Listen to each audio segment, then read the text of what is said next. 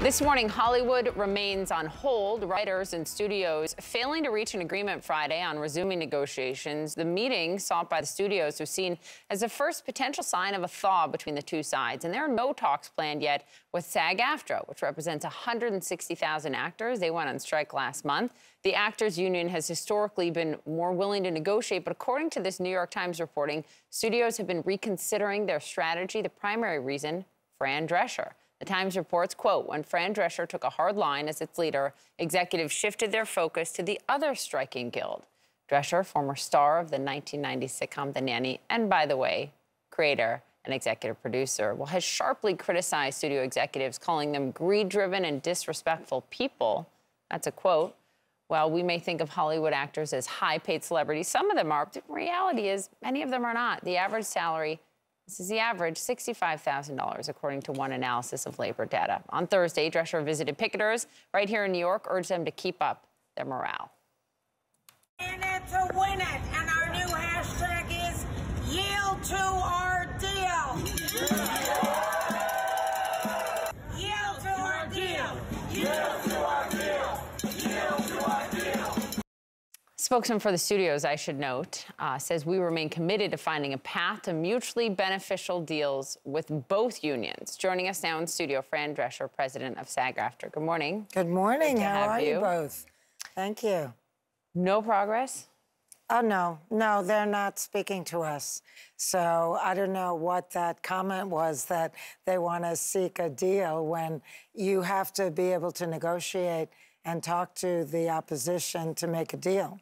What do you make of the characterization that Poppy just read in the New York Times reporting that you are the reason that they've shifted from negotiating with SAG-AFTRA to focusing on the writer strike in WGA?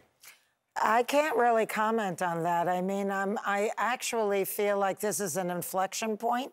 This is not something that will be resolved with incremental changes. This is a holistic shift in contract that must occur because the business model has been changed so dramatically, and they have to understand that that's what it's going to take. And I just want to correct, you know, when we say that average is 65,000, that actually probably includes all the it does, the highest paid. Yes, very highest paid. So what would you say is most actors make what? I can tell you that 86% of our members cannot meet the $26.5 thousand a year threshold to get their medical benefits. That's 86% cannot make $26.5 thousand. In the real world, that's a part-time job. Yeah. So, you know, that's who we're fighting for, workers. 86% of the union's 160,000 make less than that 26.5. You told NBC that you all are prepared for this to go for 6 months. At least. But if they don't make, if 86% of the members make less than 26.5, how can they last for 6 months? Well, first of all, they're the ones that wanted it. We had unprecedented strike authorization vote of 97.91%. So they're at the breaking point. It's like, you know, this is do or die. So that's their attitude. That's why we're also supporting interim agreements so that the journeyman performer and crew can find work. And the longer that they can sustain their rents and pay for food on the table, the more we can hold firm on our resolve. Okay, I want to dig into that a little bit more because I had thought that all actors that were part of the union were striking, but there are some that are allowed to continue on with their work. Some productions are still going on with some big names like Anne Hathaway, Kevin Costner, Mel Gibson. Sarah Silverman takes big issue with this. I want to play what she said and get your thoughts on the other side. Here she is. The strike is supposed to be, especially when SAG joined the strike, it's movie stars aren't making movies for you anymore. Now what are you going to do? Well, they're making movies. What the... Is she wrong? Yeah, she's wrong, and I talked to her about it, and she understands that she was uninformed. And I think that from she did. Wait, union she leaders, took that back to you privately? Yes, and she also publicly did as well. I think that as leadership, we needed to get our communication put forward in a better way so that people wouldn't start talking amongst themselves without the correct information.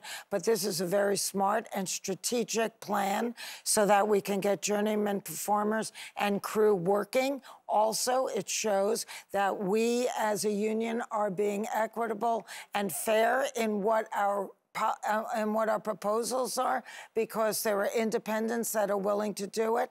They're completely vetted. They have no association with the AMPTP. And if down the road they decide that they can take this and try and do it, the AMPTP essentially would be agreeing to exactly what they refused to agree to.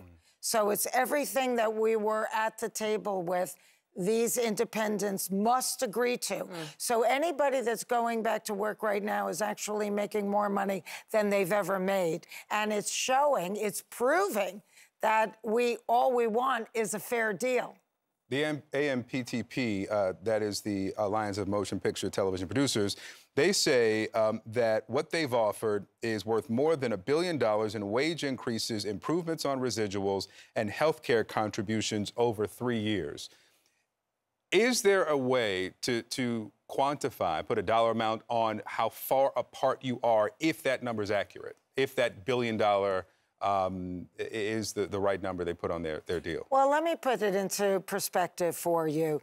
They want to offer us, their bottom line was a 5% increase on the base pay of performers.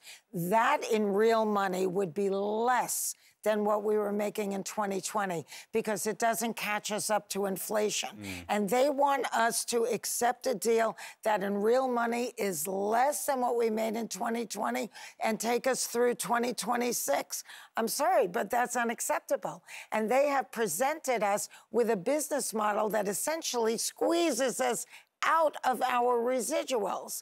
Now, I don't know whether they thought, oh, goody, this business model is going to save us a lot of money on residuals, or they didn't think of us at all. But either way, it's a shameful stance to take as a company, especially when dealing with foundational contributors to their entire business. Fran Drescher, so many more questions. Please come back, okay? I will. I mean, Thank maybe you. you'll get a resolution, come back then. But if you also don't have one, come back. 4 days in. Thanks so much.